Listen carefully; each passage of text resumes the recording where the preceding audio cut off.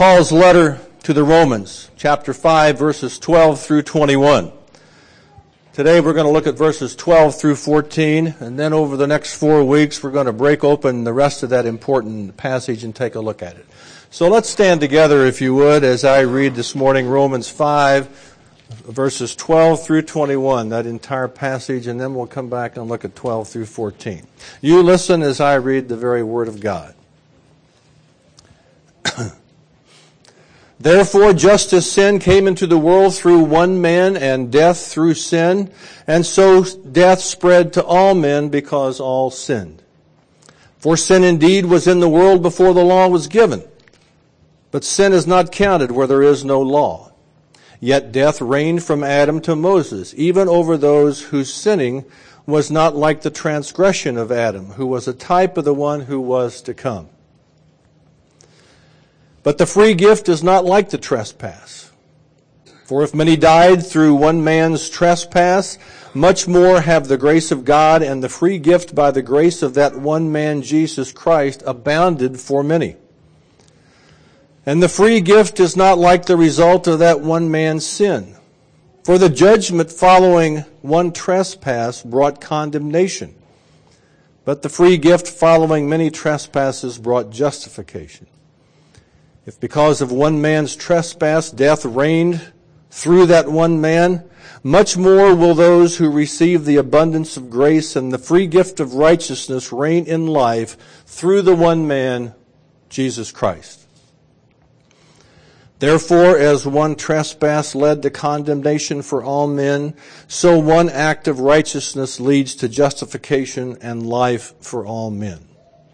For as by the one man's disobedience the many were made sinners, so by the one man's obedience the many will be made righteous. Now the law came in to increase the trespass, but where sin increased, grace abounded all the more, so that as sin reigned in death, grace also might reign through righteousness, leading to eternal life through Jesus Christ our Lord. Let's pray. Father, you have caused all holy scriptures to be written for our learning. Grant us now so to hear them, mark, learn, and inwardly digest them, that we may embrace and ever hold fast the blessed hope of everlasting life, which you have given us in our Savior, Jesus Christ. And we pray this in his majestic name. Amen. Please be seated.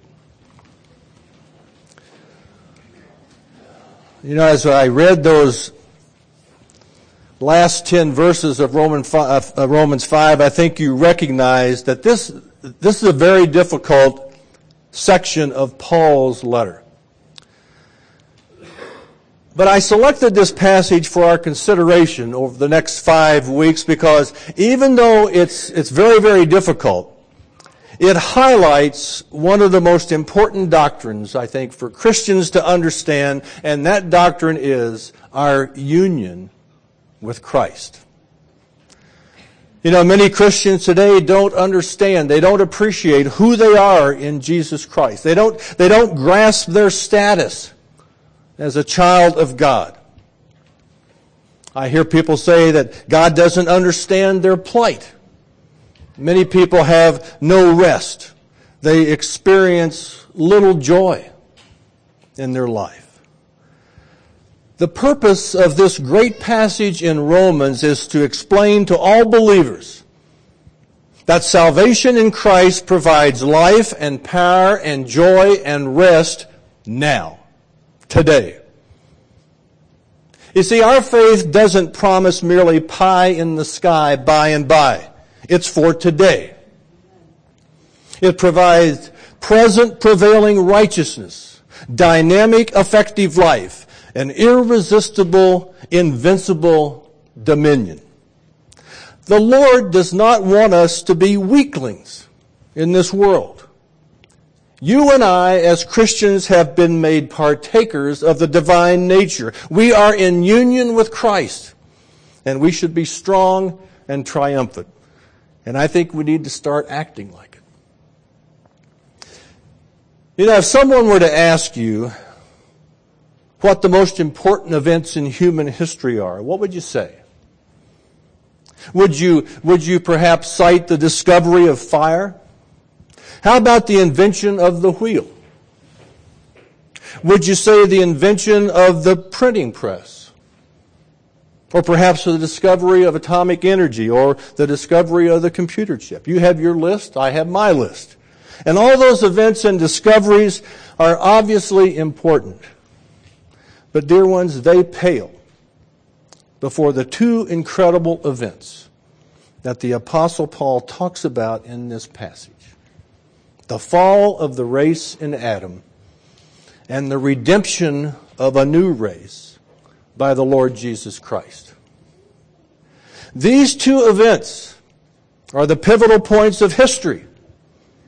And Paul summarizes their importance in verse 18, saying, "Therefore, as one trespass led to condemnation for all men, so one act of righteousness leads to justification and life for all men."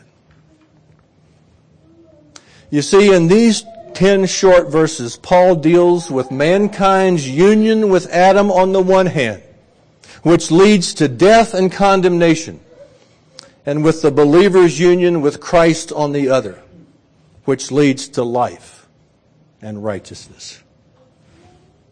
Union with Christ. You know, it's a tough concept for us to grasp. It stretches our minds. So as we begin this morning, I want to probe this important doctrine just a little bit. And let me just note first that the union of the believer with Christ is one of three great unions in Scripture. The first is the union of the persons of the Godhead in the Trinity. You know, you and I as Christians speak of one God. Yet on the basis of the revelation of God in Scripture, we also believe that this one God exists in three persons, as the Father, Son, and Holy Spirit. I can't fully explain how three persons are in the same time, only one God. But the Bible teaches that, and I believe it. The second union is that of the two natures of Christ in one person. The Lord Jesus Christ is one person. He's not a multiple personality. Nevertheless, Scripture says He's also 100% God and He's 100% man. He possesses two natures. He's the infinite God-man. You know, the Ecumenical Council of Chalcedon in AD 451 affirmed that Jesus is truly man and truly God, and that His two natures are so united as to be without mixture, confusion, separation, or division, each nature retaining its own attributes. Now, trying to get my mind around that gives me a brain cramp. But that's what the Bible teaches. And so I believe it. We have a similar situation in the case of the union of believers with Christ. We're probably never going to be able to understand this union fully either. But it's important. Therefore, we should hold on to it and try to gain as much understanding as we can. So that's one point. The second important point to keep in mind as we study this doctrine is that the union of the believer with Christ, it's not a concept that was invented by Paul.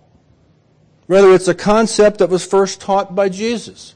Paul picked it up and built upon it. Now, Jesus never used the term mystical union in Scripture. He taught the doctrine in other words. He taught it through analogies. Just a couple of examples. In John 15, Jesus says clearly that He is the vine. His followers are only branches, and they can bear no fruit unless they remain in the vine. We also see this mystical union in Christ's teaching on the Lord's Supper. The sacrament clearly symbolizes our participation in the life of Christ.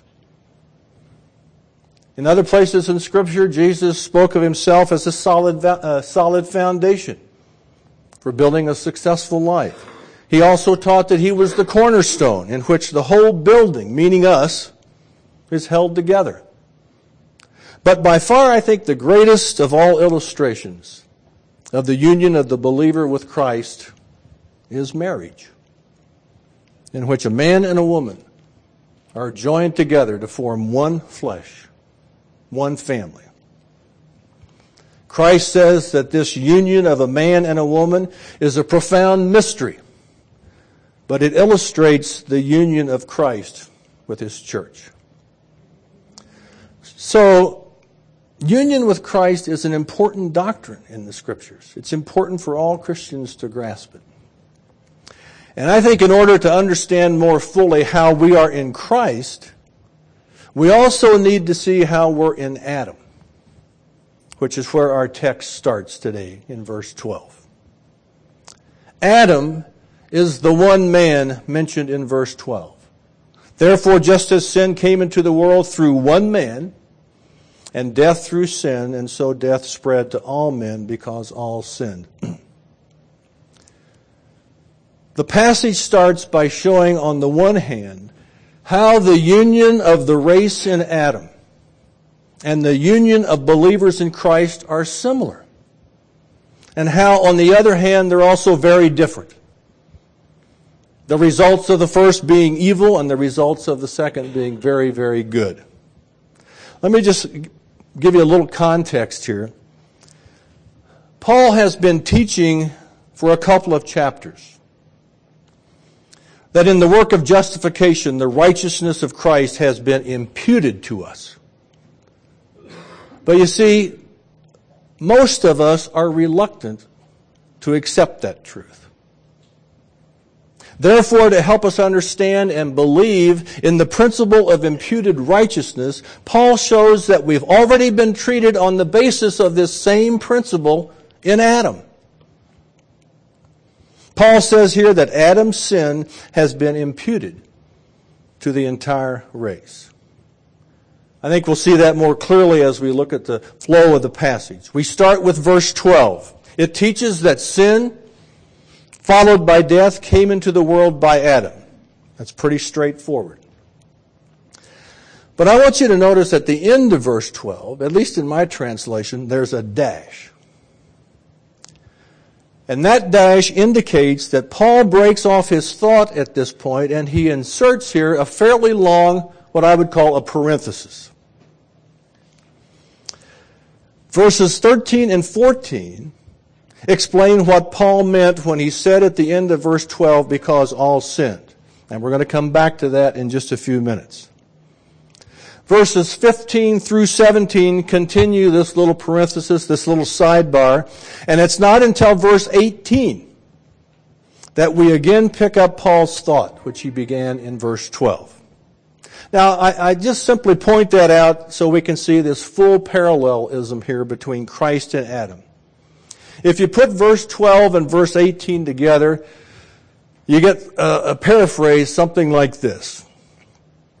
On the one hand, just as sin entered the world through one man, and death through sin, and in this way death came to all men because all sinned, that is, just as the result of one trespass was condemnation for all men, so also, on the other hand, the result of one act of righteousness was justification that brings life for all men. Again, I think this teaches that there were two great acts in history. The act of Adam, which brought condemnation and death, and the act of Jesus, which brought justification and life.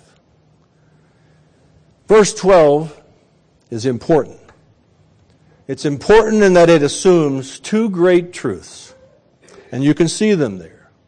The universality of sin and the universality of death. Now, I think most sane people would agree with those two truths. You hear comments like, no one is perfect, to err is human, nothing is certain except death and taxes. But dear ones, there is a wide, wide gulf among people on just what sin is and why sin and death are universal. You know, the secular mind says that there's no connection between sin and death at all. They're unrelated issues, they say, and each can be explained naturally. As far as sin is concerned, secular man says that sin is only an imperfection in human nature. And he sees all things as sort of gradually evolving to more complex and more perfect forms. He argues that sin means only that we're not yet where we hope to be and eventually will be. Now, I think you can see that there are a couple of things wrong with that view of sin. First, if sin is only an imperfection which will be overcome, then it's not really correct to call it sin. And if you can't call a thing sin, that eliminates the possibility of any meaningful discussion about virtues, such as honesty and integrity. If sin is only an imperfection, soon to be overcome as we evolve, then nobody can said to be better or worse than somebody else. Nothing that we ever do can ever really be inherently wrong. The second problem is this. If sin is only an imperfection to be eliminated in time, why in the world has so much evil been around for so long? If sin is only a little imperfection in our nature, why hasn't that imperfection been eliminated long before now? You know, if you look at the historical record honestly, is it even possible to say that there's been such a thing as progress? Are we really better in a moral sense today than our predecessors? I don't think so. The other inescapable reality that this verse points out is death. Modern man explains death as something inherent in nature itself. Death is just natural. All living things eventually die. Now that's true. We all die. But you see, the problem is that none of us really believes that this is right. You know, we sense deep down that we were meant to be immortal, that we shouldn't die, that death is wrong. And so what do we get? We get all these images of life beyond death.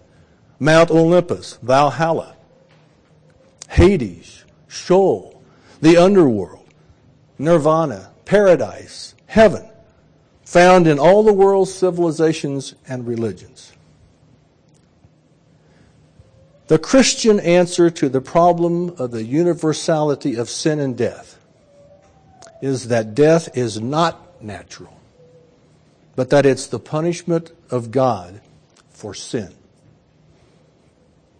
Classic Christianity says, moreover, that sin entered the world through the one act of Adam, the first man, and that from Adam's sin and its consequence death passed to his descendants. Christianity holds that God appointed Adam as our representative so that he would stand for all of us, and we would be accounted either just or sinful on the basis of his obedience to or disobedience of God's command. You know, it's as if we were actually there when Adam and Eve ate from that tree. Now, there's a theological term for that view. It's called federalism, because of the analogy to the way an ambassador might act on behalf of his country. When an ambassador signs a document or takes some action, he does so for each of the country's citizens, and they're therefore bound by what he does. So historical Reformed Christianity interprets Paul's words here as saying that because Adam sinned, that death came to all of us. What he's saying here is we die not because of our sin, as bad as it is, but because Adam's sin is imputed to us. It's also true that we inherit a sinful nature from Adam. But that isn't what condemns us. What condemns us and makes us subject to death is the fact that we have all sinned in Adam, and that we're all held guilty as a result of his sin. And I want you to see the parallel here. It's our union with Adam that accounts for all of our trouble. And it's our corresponding union with Christ that accounts for our salvation. But here's the question.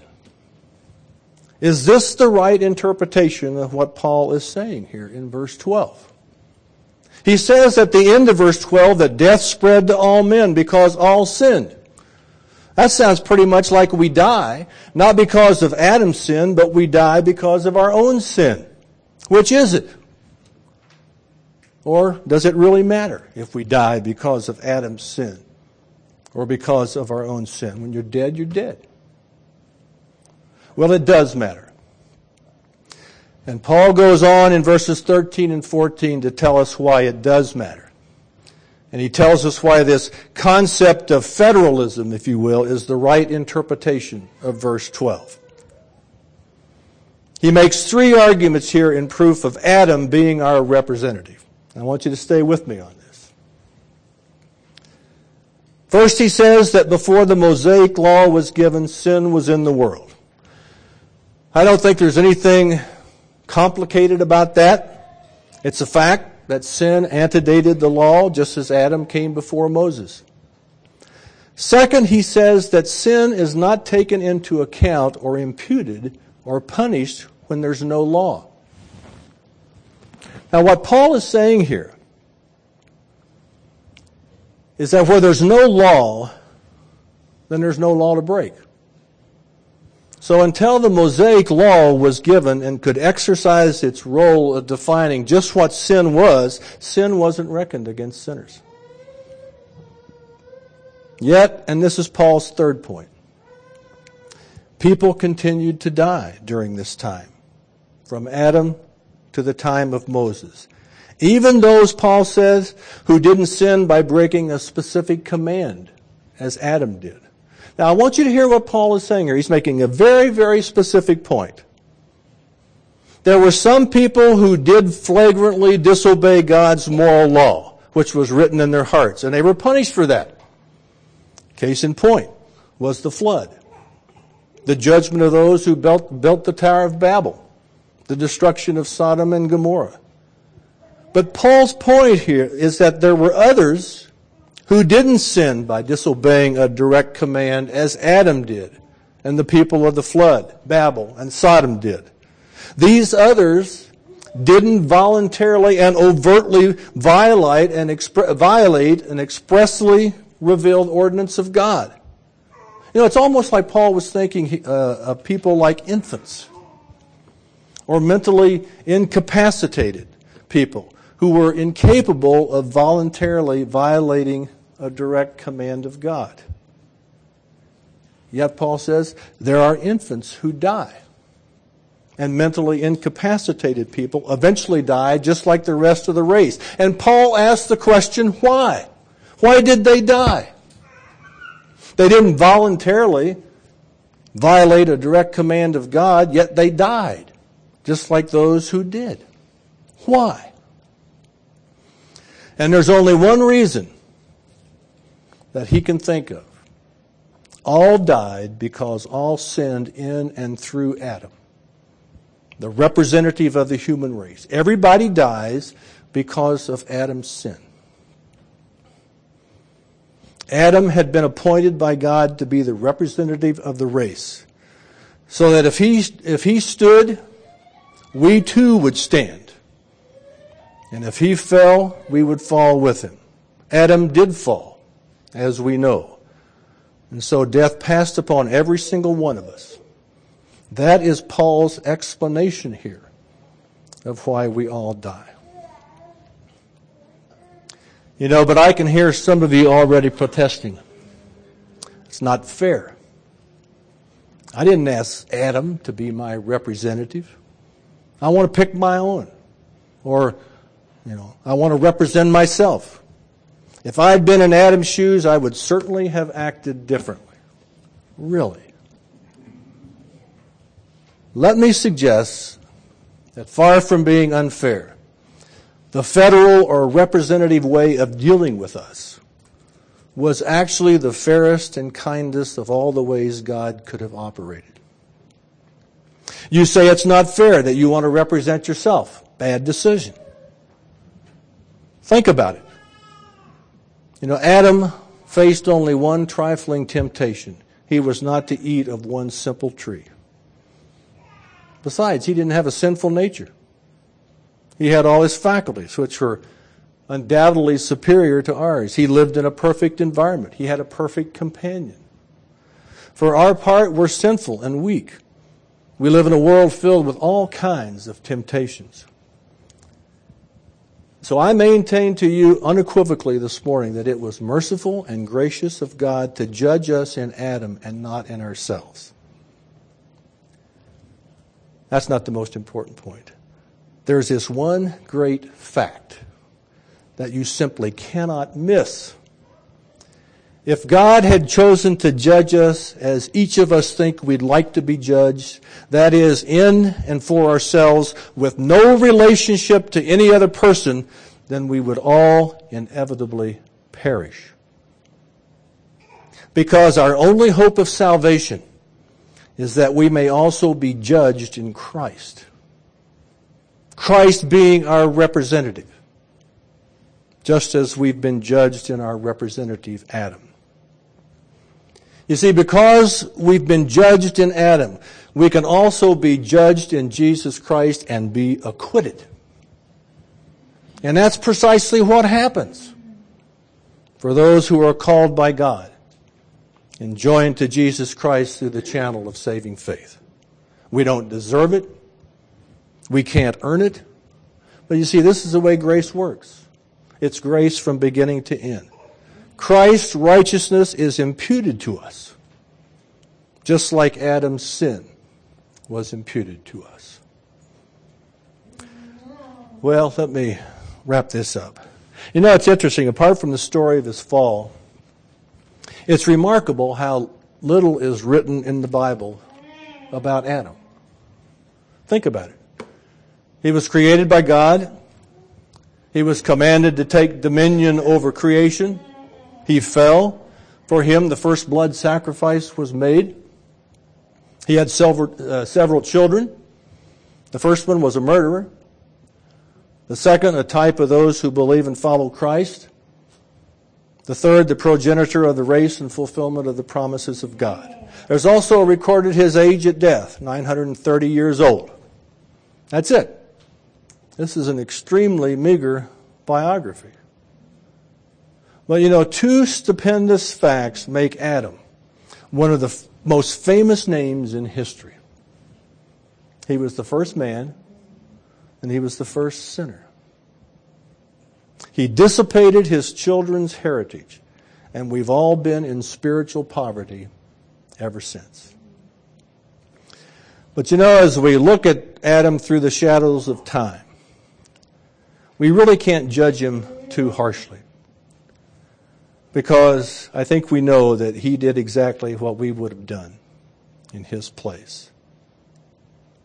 And indeed, we can look rather kindly upon Adam, because through him we learn this marvelous principle of the one standing for the many. At the cross of Jesus Christ, we see that other person, the last Adam, also standing for the many. You see, as Adam stood for many and brought death upon all of us, so our Lord Jesus Christ stood for many and brings life to all who believe. Can you this morning look at the cross and know that you are in Christ? Now, having been defiled by the stream that flows from Adam, you can find cleansing only by plunging yourself into the stream that flows from the Lord Jesus Christ, dying for us as the head, the representative of the new race. And I want to be clear this morning.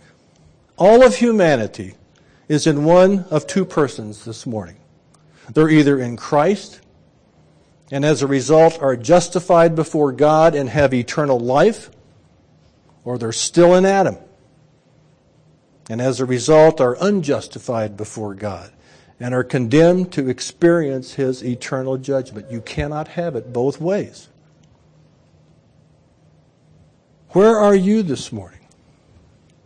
Who do you belong to? Are you in Adam or are you in Christ?